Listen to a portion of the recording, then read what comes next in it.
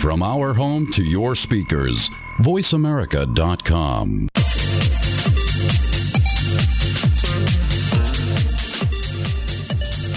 Hey, ladies and gentlemen, welcome back to the live broadcast. My name is Ryan Treasure. We're right here on voiceamerica.com/live events, bringing to you all the thought leaders from the 41st National Hard Money Conference right here in Fort Lauderdale, Florida. I'm joined by my co-host, Mr. Jeff Spinard, CEO and President of Voice America. Jeff, welcome. These are exciting times right now. Yes, it's they are. Just coming back from a break, and everybody's jazzed and ready to go. I love it. Yeah, the energy over at this place always seems to ramp up just after lunch. Yep. Everybody's, getting in and finally getting a little more comfortable with the networking aspect. Just go watch that crash, 6-6. That's when the drinks have to happen. Yeah. Otherwise, That's generally when my Red Bull wears off, Yeah, about 6. Yep. We have two guests joining us today. We have Stephanie Dickerson and Rod Gagnon. You got joining that us right. today. I did. Yes, I had to practice. Gagnon. Right. Thank you guys for joining us. Sure. Thank you. Absolutely. So why don't you tell us a little bit about financial forensics, Rod? We are a specialist in predominantly our specialty is post-judgment enforcement work.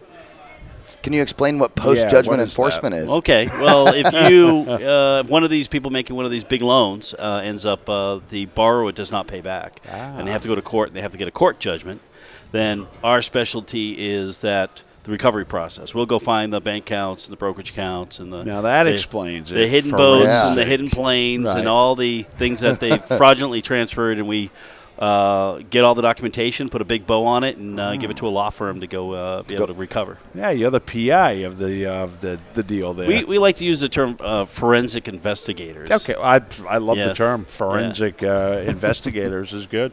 Yeah, when we were at this event, I don't remember which one it was. One of them, we were interviewing somebody, and he was talking about collateral, that people put up for the loans. And he's like, they defaulted on the loan, and I ended up with an $18 million jet.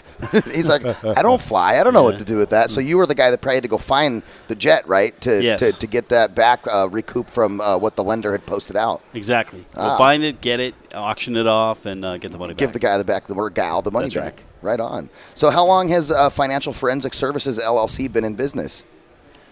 Financial Forensic Services has been around, I believe, 8 years is when we started. Oh, awesome. Okay, so you get some time in the business. Yeah, I've actually been in this industry for 19 years, and Rod's been how long? More than 30. 30. Yeah. Has it always been in the forensic field, or is there more to the financial piece of this? We work a lot of fraud cases. Essentially, over the years, we've done basically the same type of work. Right, We've applied it in different manners. Okay, excellent. So, I always look at hard money as kind of this, outside entity, right? People are using that to finance stuff that the banks won't finance. Do you guys see like a higher level of fraud, right, in the hard money space than maybe banks would see traditionally in their space? Anything deals with individuals, especially. We're actually running into both sides. So let's say we're doing some pre-screening.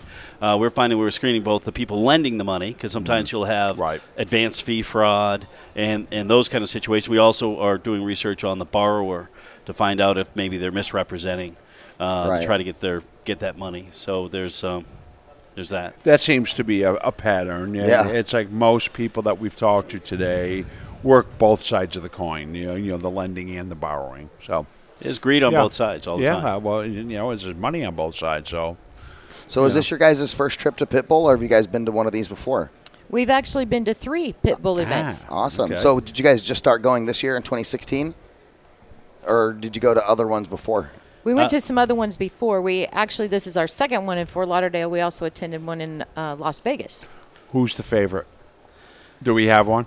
For the where to go? speakers lineup, or anybody the here, people is you guys are somebody you networking come with? to see, or how did you start coming in the first place? Well, we originally came because of our specialty is helping anybody with a large loss. And here you have hard money lending, and they can have large losses. So absolutely. for us, it's a different field. It's nice to actually sit there and listen to all this from the other side, how they process everything. So Right. a lot of this stuff is great. It's new for us. Because Yeah. normally we just see the end. of when we're going and hunting them down. Here we get to see the beginning of everything. Sure. Does that help you guys with your investigations, is kind of coming to these and seeing all different aspects and sides of that? Does that make you guys better at your jobs? I think so. I mean, our biggest issue, the part that I find personally most fascinating, is the human psychology is the same. You would think, okay, there are hard money lenders lending out millions, but they'll have the same weaknesses of trust and wanting the deal to go through that even a small lender has. Yeah. And the dynamic is still the same, and has been around forever. There'll always be people just want things to go well. Yeah, and I guess ultimately, no matter whether you're lending $1 or $100 million, lending money in whatever respect is kind of the same from a psychological standpoint, right? It just has more zeros. Yeah, exactly. Right. That's I guess really on the loss side, you get a little bit more perturbed yeah. on the larger sums rather than the dollar, obviously. But So, John Hornick, I know he talks a lot of the legal stuff in this field. Is that something that you guys pay attention to? How do you do you sit and listen to John? Intently. Intently, there we go. John Hornick's a wonderful speaker. I've heard Yeah. him speak several times, and not only at Pitbull, but some other events that I've had the privilege of meeting John. And he always has wonderful information, and I can't say how valuable his suggestions are, because he does lay out all the things to watch for, and the due diligence aspect, which we're very interested Yes. in making sure that people hear that piece, because that's one of the things that we like to do to help these people too, is check them out before you get into a deal. So take us down that road. You look at a typical deal, and people kind of want to know, what are the things to at a 50,000 foot, not too granular, but like what do people need to look for to make sure that they don't end up having to deal with a giant loss like that? Maybe a 3-stepper, or Don't reveal the secret sauce, because we want people to come see you. The biggest issue is with most people is you can't really hide from history. That money always leaves a trail. The issue that you're dealing with when we're doing due diligence work is we're checking on the history, because they may behave now, but for the last 10, 20 years, they could have been involved in civil litigation, criminal issues, and it's not very often that somebody just suddenly turns bad. Sure. The history's there. You're just going to Makes have to go sense. dig it out. So do people like John, who deal with the legal aspect, do they come to you maybe to help vet somebody prior to a deal going down to make sure that they don't have that bad history? Yes, that's part of what we're here. It's not everybody. It seems like different industries, like the banking is very familiar with us. Mm-hmm. But then we'll have other industries like hard money lending where they're not quite, we're a little bit new to them and the tools that they can use. Sure. Right. Which is why This is the first time I've heard this side of the business. It's interesting. You guys It's are a like, different approach. I don't know, for lack of a better approach, term, but- like the repo team of hard money lending. We are. Actually, that's how I got started in the business. I started the repossession business out of high school, and I did that for about 8 years, and I learned I was very good at finding money and finding people.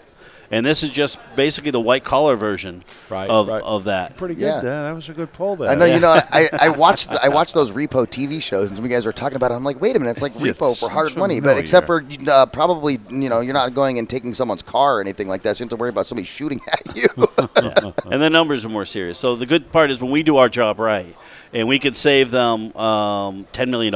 Right. That's real money. That goes right to the bottom line. That's not. And the recovery process, you always lose time, and you may not get all the money back. In many cases, we get a lot more back than they think we're going to get. But still, that's the biggest issue for them. Well, then, so how do you guys make money on that? Is it like a percentage of what you recoup? You get a little bit of that, or is it a flat rate fee, or how does that work?